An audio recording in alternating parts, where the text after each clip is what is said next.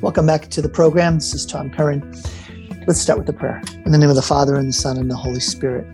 Amen. Heavenly Father, good and gracious God, I do thank you and praise you for all the ways that you take care of us, that you bless us and watch over us.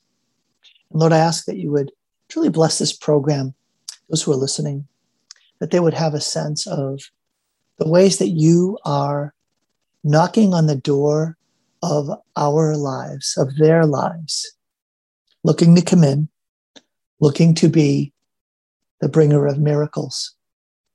Lord, give us signs of encouragement.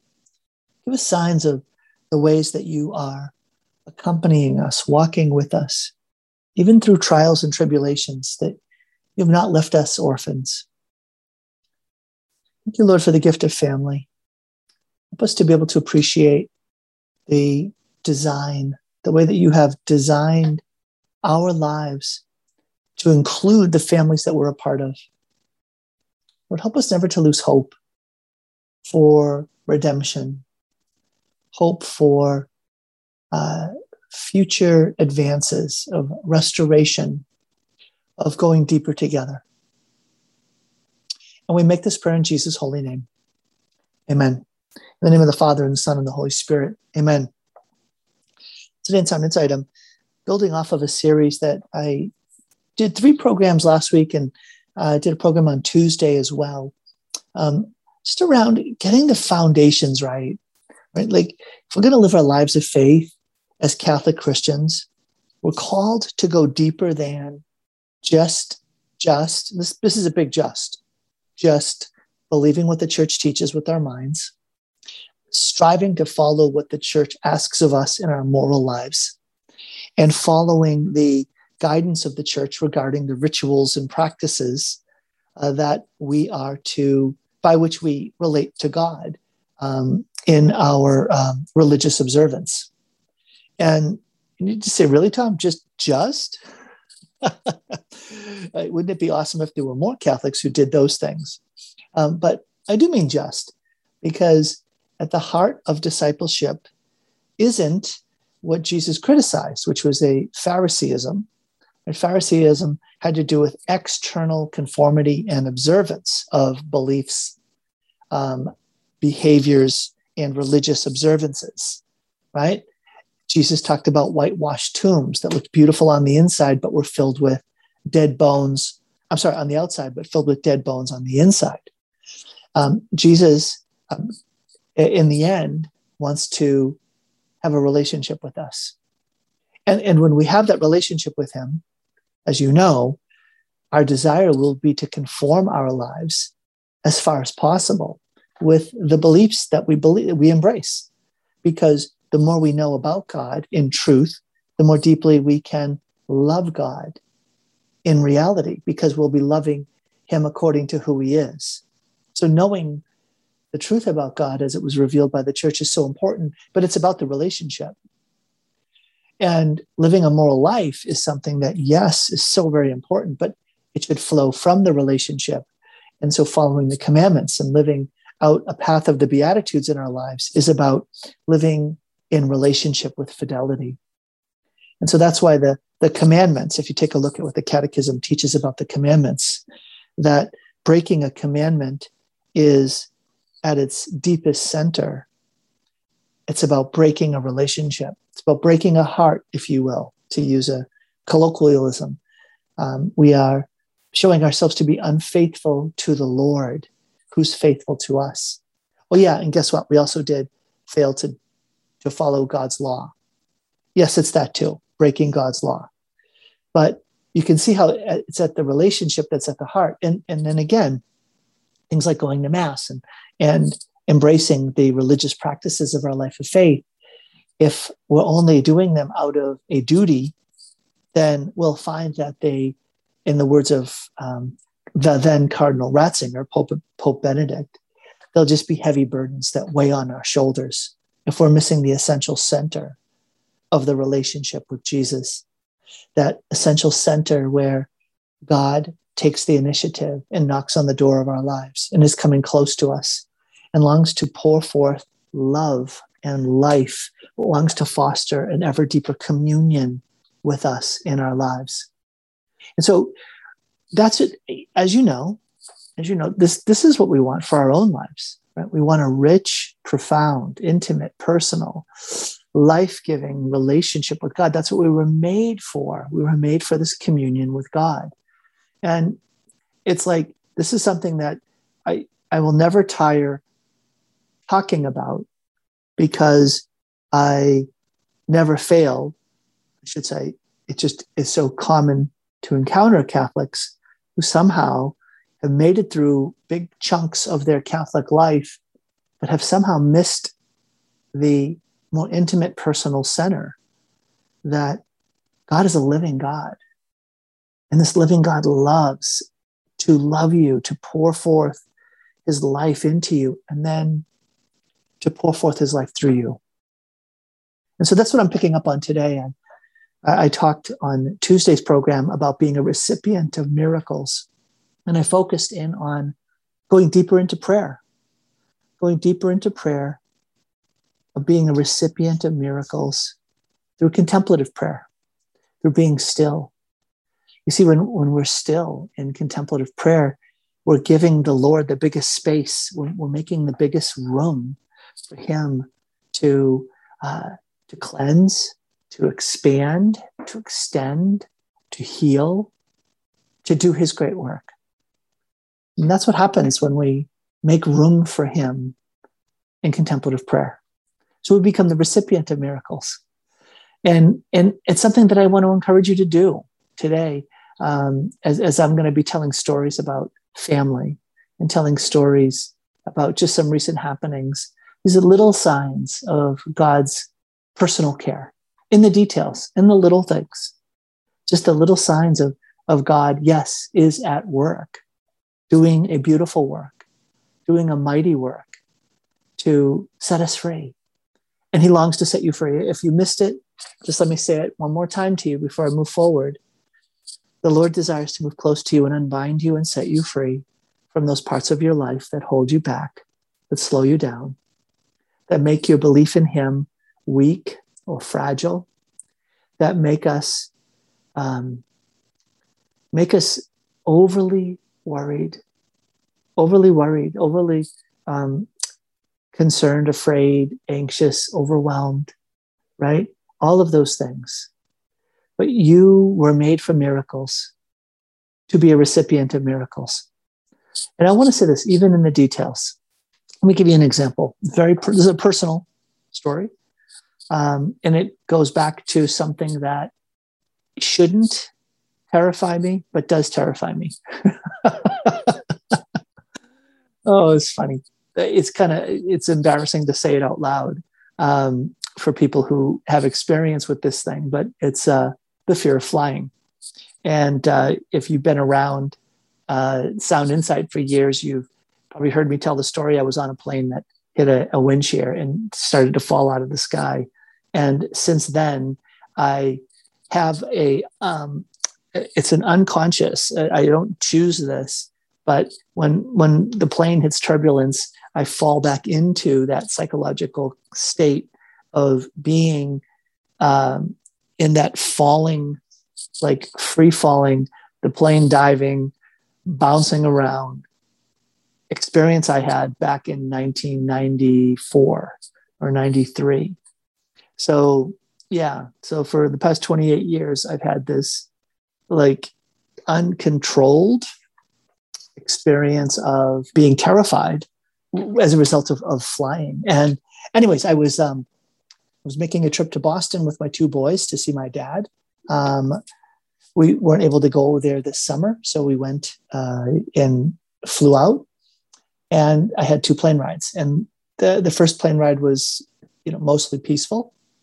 I prayed a lot of rosaries, and in those rosaries, when I'm praying, when I begin to hit turbulence, I try to use reason and logic to recognize that it's safe and it's not dangerous. But there's a dimension that is within me that just bubbles back up. This is too strong of a word, but it is like the trauma, the traumatic impact on me through the memory that surges and the feelings that go with it. And it puts me into a condition of anxiety and fear where I'm out of control. So I turned to prayer. And what was so interesting was, and this was especially true in the second flight, because in the second flight we had to fly through some bad weather. And I allowed the message that I had spoken on the program on Tuesday to come back to me, which was, Tom, you're the recipient of miracles. The God who created you as a gift from the Father to the Son, the God who performed miracles to lead, provide, and protect his people by providing miracles and signs and wonders and deeds of power, that this God is at work for me right now. This God is at work and longs to provide miracles for me. The same God who I got to witness miracles at Mass that morning was, turning bread and wine into the body and blood of Jesus. It was this God that was with me on the flight. And it was really powerful as I was praying the rosary and just making acts of faith, just trusting in the Lord. And I took that theme of being a recipient of miracles. I took that theme and I applied it to myself. I said, Lord, I long to have you make me a recipient of a miracle to heal me of this anxiety, of this fear that I don't want to have. In my brain, I know it's safe, but it was at that emotional level that I didn't have that sense of control. And I had this beautiful sense of an encounter with the Blessed Mother. I had this beautiful sense of the Blessed Mother, of Mary, letting me know that she was with me and that I was covered. And in the midst of probably the worst turbulence that we were experiencing, I just felt this incredible consolation. I felt this really beautiful peace. I felt as if the Lord was healing me right in the midst of the storm, right in the midst of the turbulence. He was healing me in a way that allowed me to be at peace. And it happened. I mean, I continued to pray, but without that sense of like, okay, if I say the right words, I'm going to control the outcome. If I only will say the right things to Jesus, somehow I can convince him to take an action to miraculously stop this bad turbulence. But instead, it was the Lord saying, look, I am not miraculously intervening in this instance to stop the turbulence, but I am moving in a healing manner in your regard to stop your terror. I will bring healing to you by meeting you right in the midst of this storm. I will be with you in the midst of this storm so that you will not be afraid, so that you are not afraid. And it was really beautiful. It was through, I sensed it. This is how I encountered it. It was like through this tangible sense of the Blessed Mother, like somehow God was letting me know that the Blessed Mother knew me.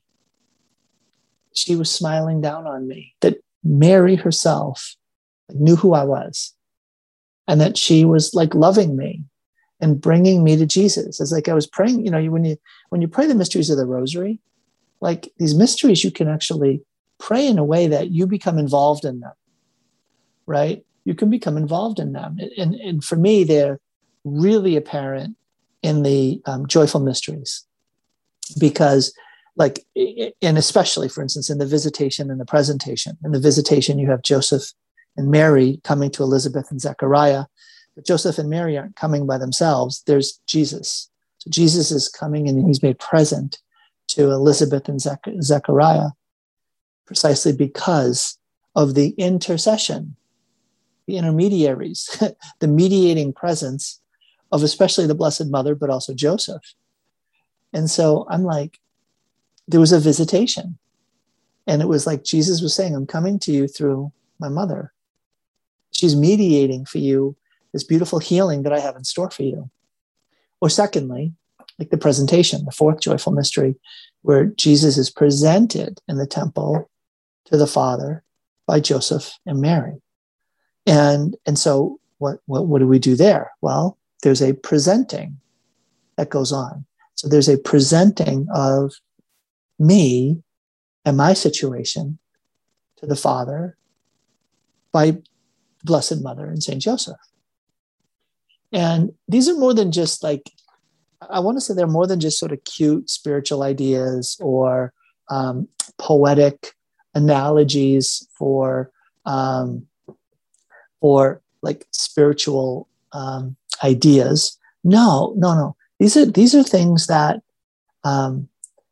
ought to be known by us as how God works and how the Lord of heaven and earth has such a personal care for us in the details, right? One of the things I would actually say to God, I don't mind telling you, one of the things I would actually say to God in the midst of these like moments of just being terrified is, I am sorry. I'm sorry, Lord.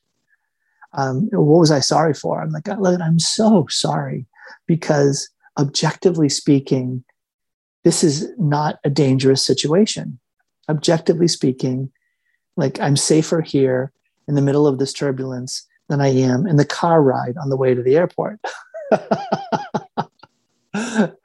And so objectively speaking, that's just true. At the same time, and so I'm like, God, you have so many bigger fish to fry.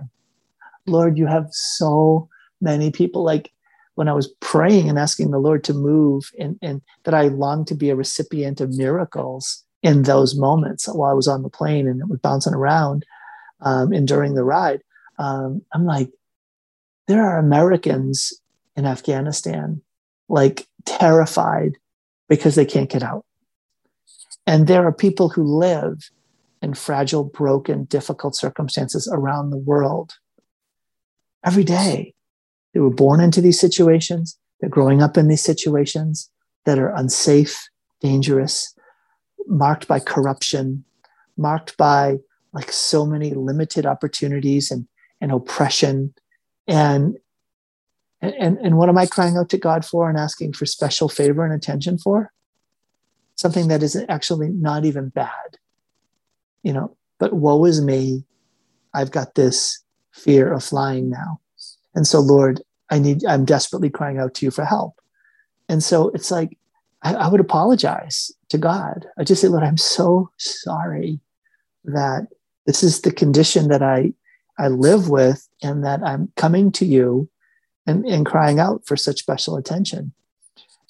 And so two things have come of that. The first is the Lord just is like, look, first of all, it's not like God is small, that if he's attending to me, like it's like an urgent care thing where I made a lot of noise, so I got a room early and these other people are left waiting outside. Oh my goodness. I think our idea of God can be so small sometimes that it's like, well, Lord, if you're attending to me, then you can't be attending to somebody else because there's only so much of you to go around, right? So there's just a real like a mistaken idea of just of God's nature. God is infinite. Remember how big God is? God's almighty and God's glorious and he is ineffable, right? He's so big. He stuns us into silence. So God is big. And then the second thing was this God who's so big. He's like, Tom, I know you. I know you intimately. I know every hair on your head. I know what you need. And I love to take care of you. I love to come to you in the details. So please surrender the request for forgiveness because you're asking me to help you when you authentically are in that like psychological state, that emotional state that is so triggered, stop. Look, I love you. I know you. And I want to come close to you in those details.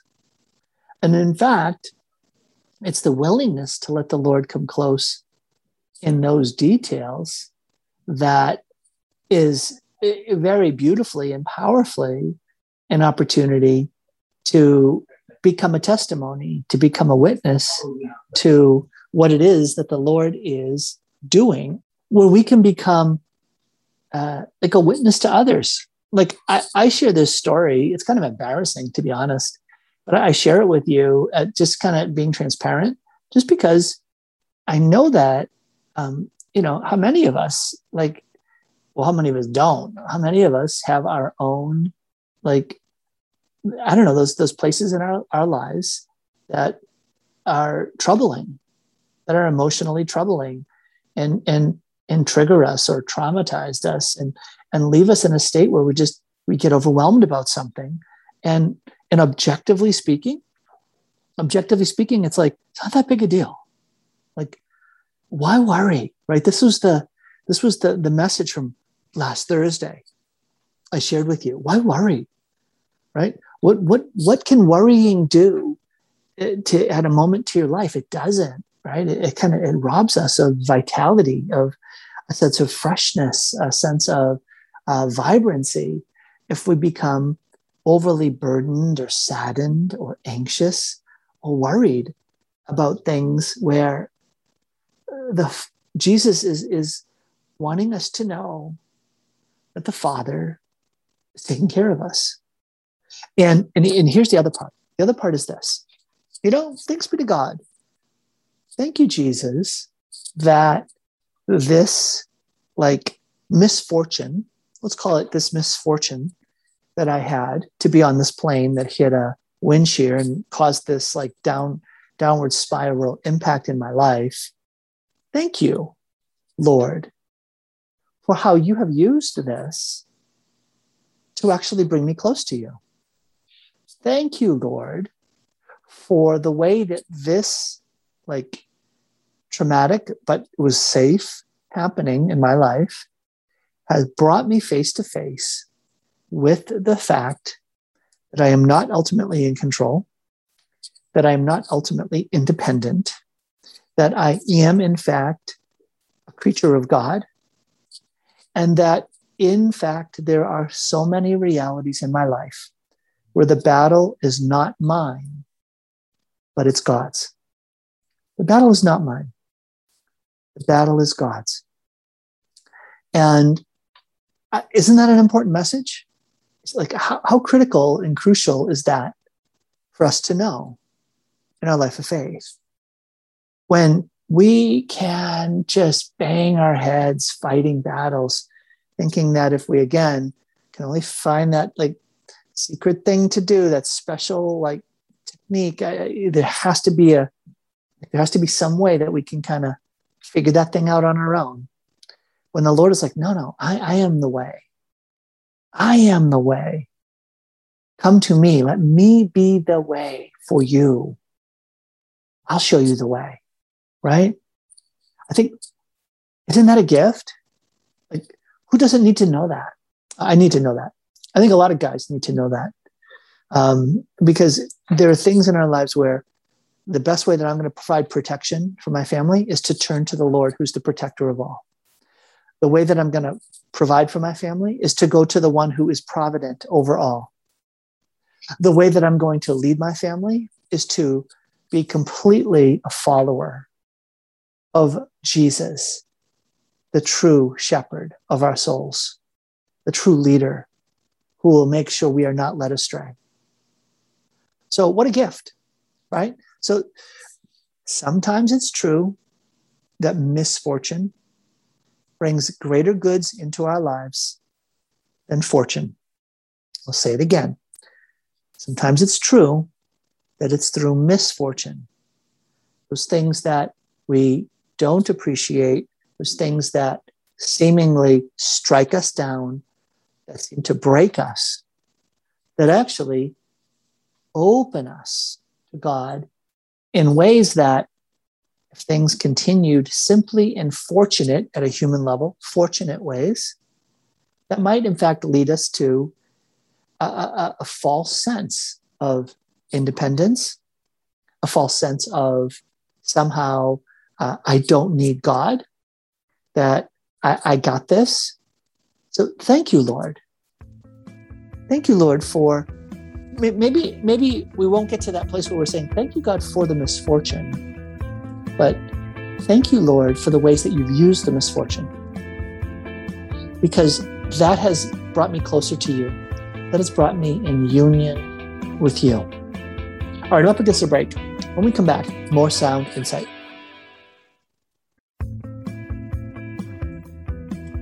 Welcome back to the program. This is Tom Curran. It's great to be with you today. I am recording this program on the feast of the birthday of Mary, the Nativity of the Blessed Mother. And yes, you know this, September the 8th. Why do we celebrate that? Because it is 9 months after December the 8th. Yes, that's right.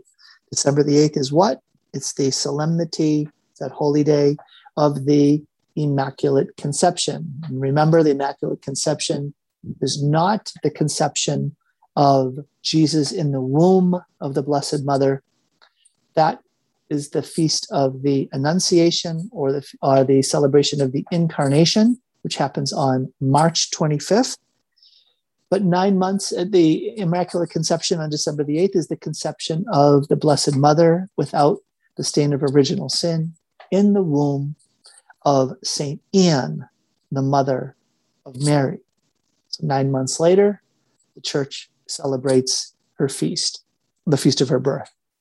And so also 9 months after March the 25th, we have the celebration of Christmas on December the 25th.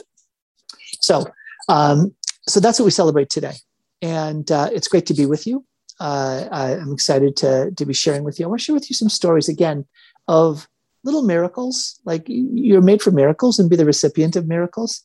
But I want to do so in the light of family, because today is the 59th anniversary of the wedding of my mom and dad. Now, again, my mom died about 3.5 years ago.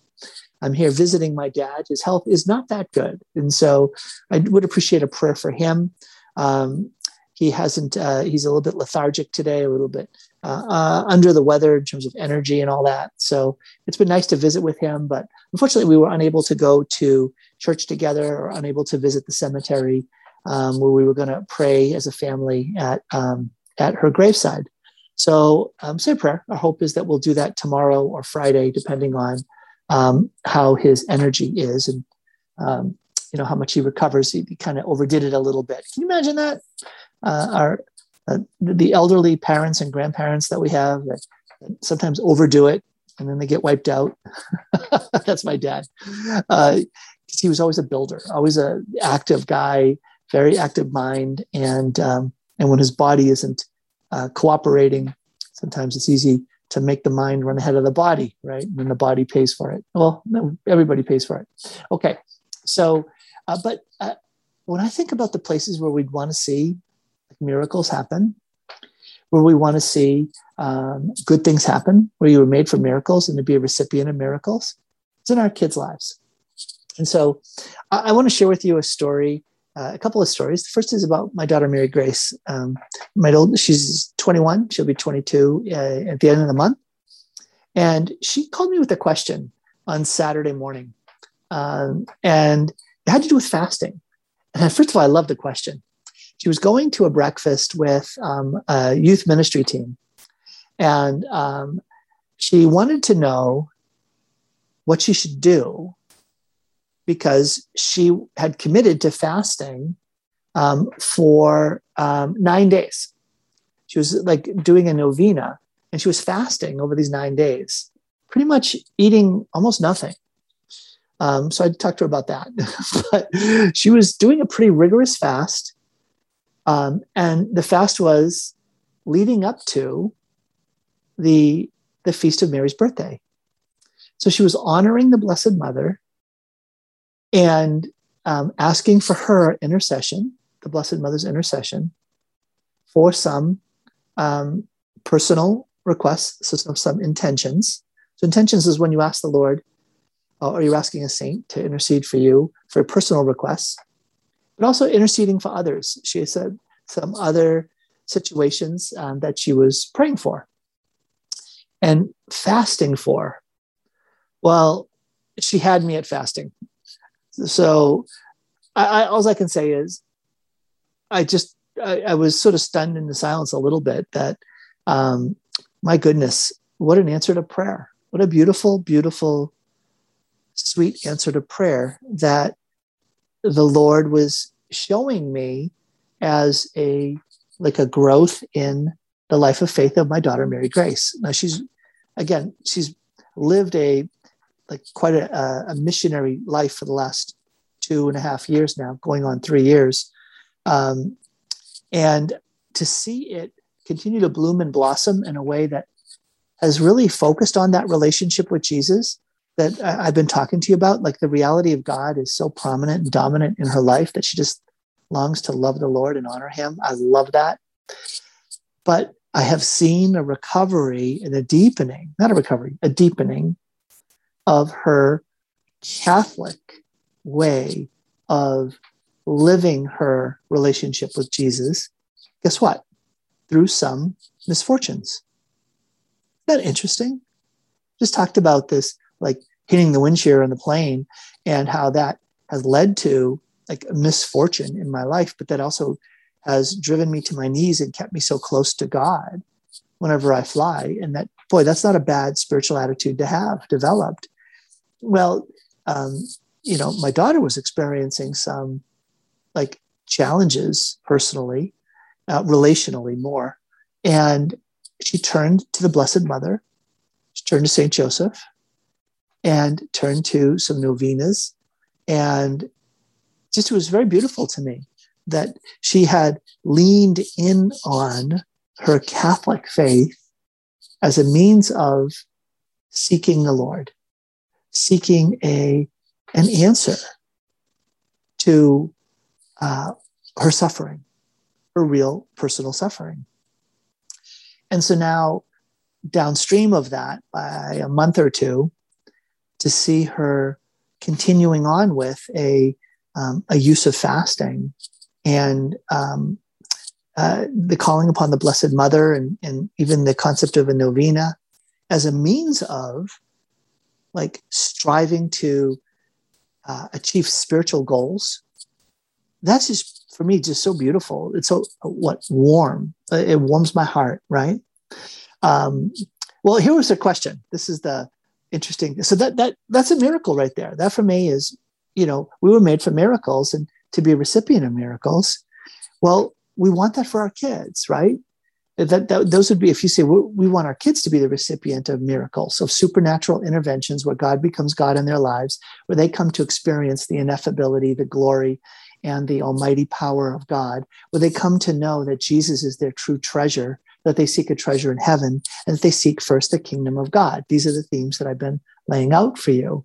And so to help my kids on that path, to see some fruits, some signs of fruit being born, praise be to God. Praise be to God. Well, here's a question. It's like, Dad, I'm going to this youth group thing, and it's a brunch. And so we're all going to be eating, but I'm fasting. What do I do? Do I fast? Do I fast or do I eat? Now, if I eat, I'm not like following the commitment I made, but I'll be drawing attention to the fact that I'm not eating. And so I don't want that. I don't want people to look at me and say, well, are you holier than thou? And Jesus said, don't make a big deal of your fasting like the Pharisees do, but, go to your Father in secret. So shouldn't I just eat? And so, haven't we all wrestled with that question sincerely, right? If you've done any kind of fasting or any kind of like fasting over the course of some days, there's a certain point where it'll easily become visible if you're in a crowd or in a group or doing some kind of activity. And so I gave her a few thoughts, and these are the thoughts I gave her, and I give them to you in case they, are relevant, if they make any sense to you. So the first thing was, I said, you can put on your plate food that you can put back afterwards, right? So food that won't go to waste. Like if you take like a full strawberry, for instance, you could just put the strawberry back, especially, if you're not eating food, you could do something like that. I said, the second thing is, and this was sort of the more fundamental one. I said, fasting in the Catholic's mindset is typically not eating nothing. Typically, it's not eating nothing. It's eating what is sufficient rather than what satisfies. Eating what is sufficient. So what that means is that we need a certain amount of nutrients. We need a certain amount of vitamins. We need a certain amount of food intake in order to be able to take on the duties and the burdens of the day. And so the church typically has identified that as having one full meal and two partial meals. Now, I think you guys know that. So I said to Mary Grace, Mary Grace, what you can do is this, is that, you may feel a call to be more rigorous than doing that. And that's fine, as long as you discern it well and you be careful that you don't overdo, the fasting, so you're not taking in food. But I said, you can choose to have food that is going to bring you nourishment that maybe isn't very satisfying. So, you can go to the breakfast, but don't choose to eat the foods that you prefer, right? You don't have to have the pancakes and waffles or, the chocolate chip muffins or whatever. But you know what? Maybe you have the spinach quiche and you take a small amount of it, and then you take a couple of pieces of fruit that maybe are the least pleasant choice, and then you just have that. Just leave it on your plate, and people are less likely to notice something like that. So it's a way of honoring the fasting, not drawing attention to yourself, and allowing you to be able to avoid both falling off either side of that equation. So there you go. Maybe that will be helpful to some of you if you are wondering, how do I fast? How do I maintain my fast when I'm in a situation where it's going to be difficult to live out the fast that I'm called to have when I am going to be in a public setting? Okay, so there's my first story, recipients of miracles. The second is something that I saw or I heard about. Carrie took the kids to Mazama over the weekend, and I stayed behind and was working on this real estate license. And I'm just about done, yay, with the course, the whole course.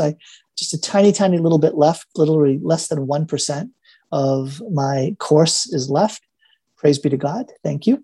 So say a prayer for that, because I'll be able to take the test hopefully quite soon, in the next week or two, and complete that course and get a real estate license. Yay.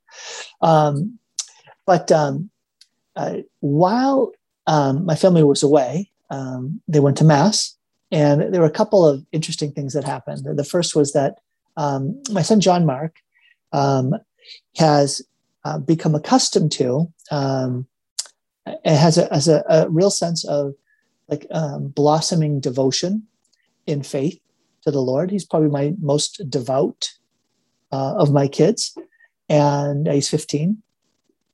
And one of the areas that he has fostered in his own sense of reverencing the Lord is in how he attends Mass. He tends to dress better than we do.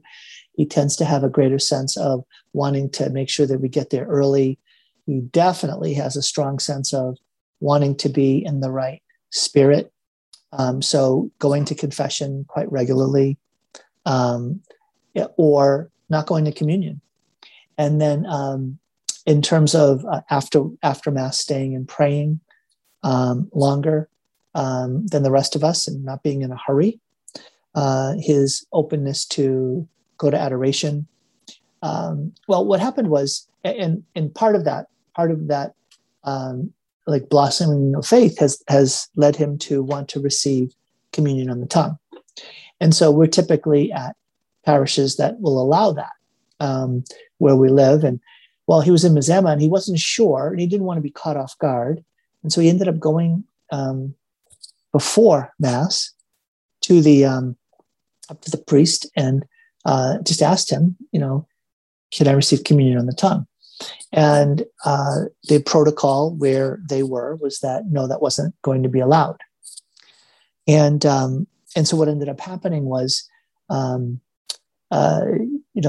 Kerry noticed that when it came time for communion, he chose not to go to communion. And after Mass, she asked him what happened, and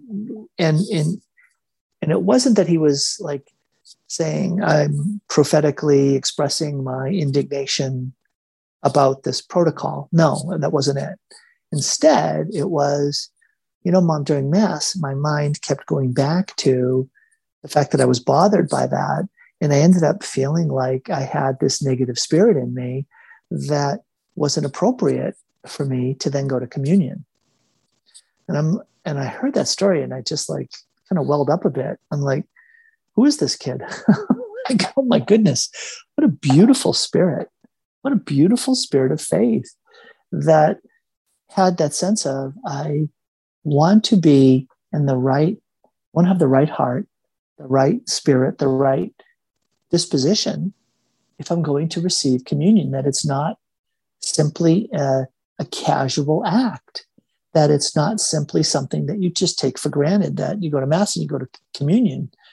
No, that you want to have the proper disposition, you want to be in the right spirit. And if he wasn't there, instead, he stayed behind. Yes, and he did an act of spiritual communion.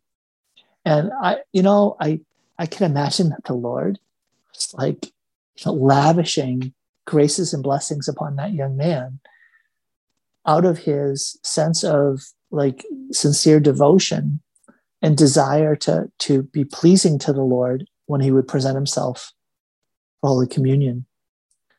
For me, I consider that like miraculous, really. Like a supernatural intervention in the heart of that young man, that God is going to use that misfortune to bring about something that is beautifully fortunate.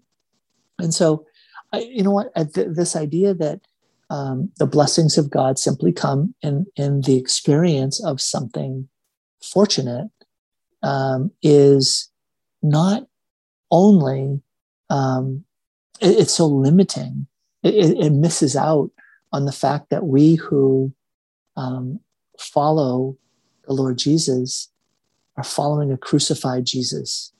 And that means picking up a cross. That means being in the garden. That means accompanying him through the stages of his passion. And those are things that involve suffering, dying to self, being stripped of, all human comfort, all human, respect, the way that they attempted to crush his dignity. And yet Jesus took all of that on himself precisely to set us free. And I found that to be very beautiful, that the Lord invites us into that same path. All right, I'm up against another break. When we come back, a couple other quick stories and continuing on with today's theme. Back in a minute on Sound Insight.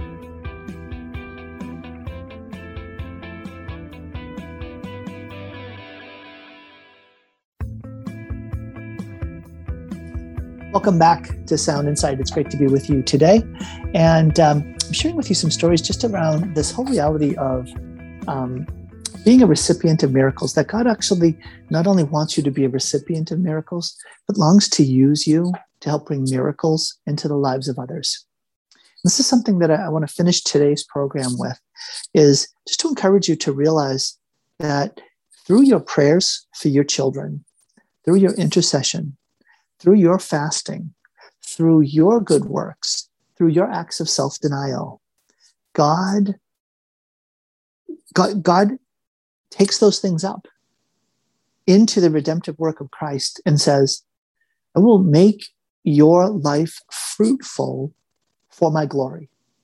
not only by the way that I make of your life a sign and a wonder, a deed of power, not only in your life by the ways that I bring about healing, by the ways that I bring about a sense of demonstrating what the kingdom of God looks like, as beautiful as that is, and as exciting as that is, and it's something that we ought to discover, we ought to embrace, we ought to believe in, and come to realize that God is amazing.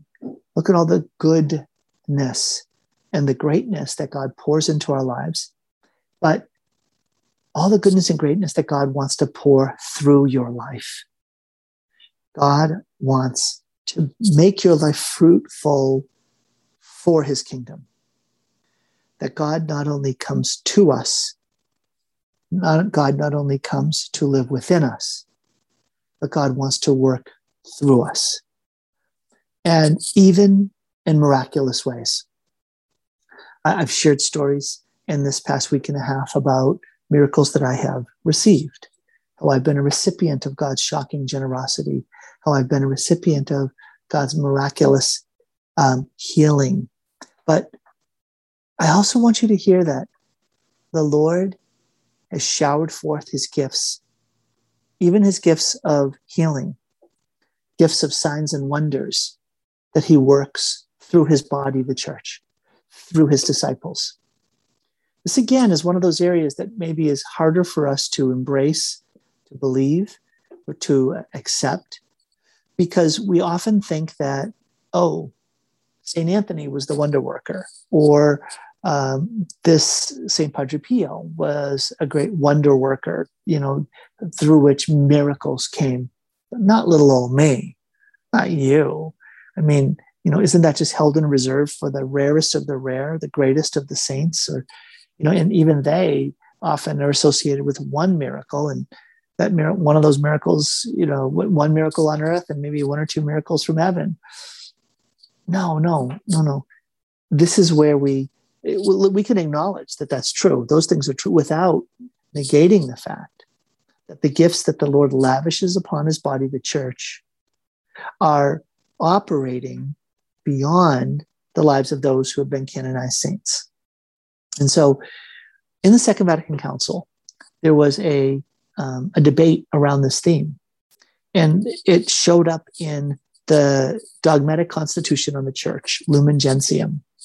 And the question was, are the charismatic gifts, are these gifts that are listed in 1 Corinthians 12 and 14, these gifts that are not the sevenfold gifts, right? Not wisdom, knowledge, understanding, counsel, et cetera, not the sevenfold gifts that come in baptism and confirmation, but these other gifts, these charismatic gifts, gifts like expectant faith, that God moves in wondrous ways, the gift of miracles, the gift of healing, the gift of prophecy, the gift of speaking in tongues. Are these charismatic gifts still operating today? And if so, are they to be expected, to be sought? Are we to be open to receive them and to use them among the laity, among the lay faithful?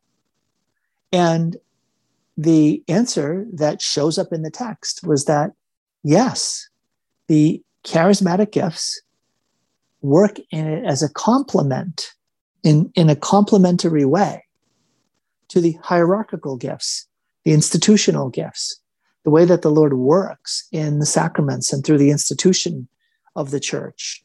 The Lord is also at work through his Spirit in anointing and in distributing graces through which the body of Christ becomes a place of manifestation and demonstration of Jesus' kingdom coming. So this is not my radical theory. This is something that the church has taught.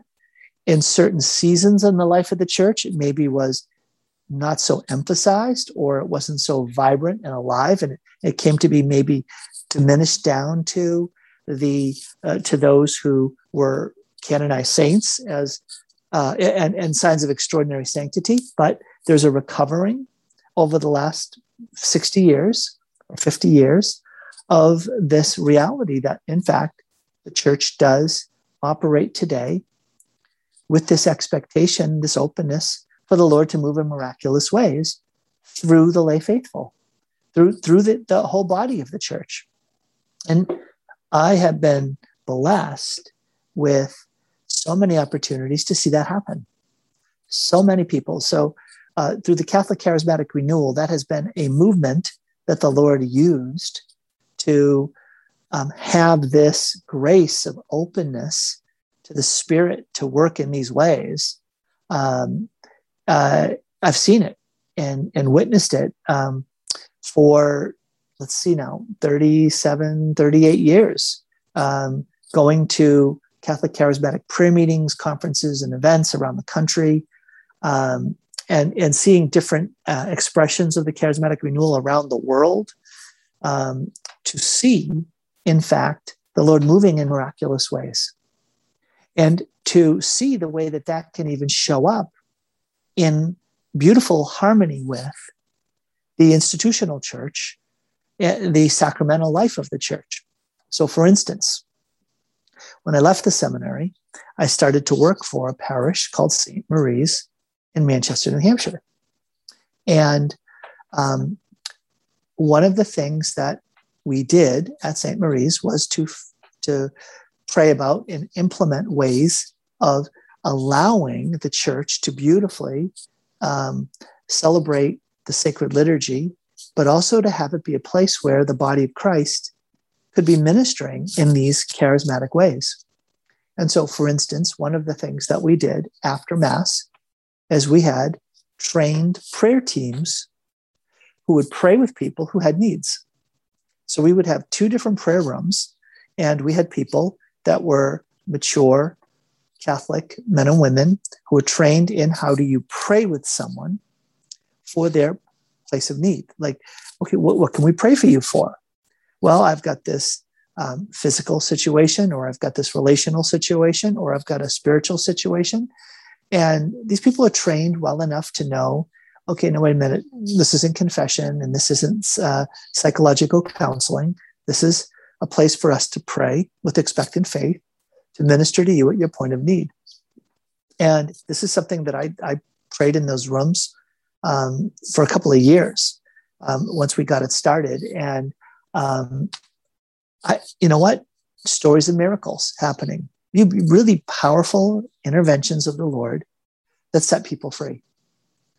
And I've shared with you before in Sound Insight a number of situations where we have prayed with people that experienced healing from even cancer. And again, in shocking ways that this wasn't explainable by, oh, we prayed and then they continued their treatment and they got better. No, we're talking about like one day it's showing this tumor the size of a lemon. The next day it's all gone.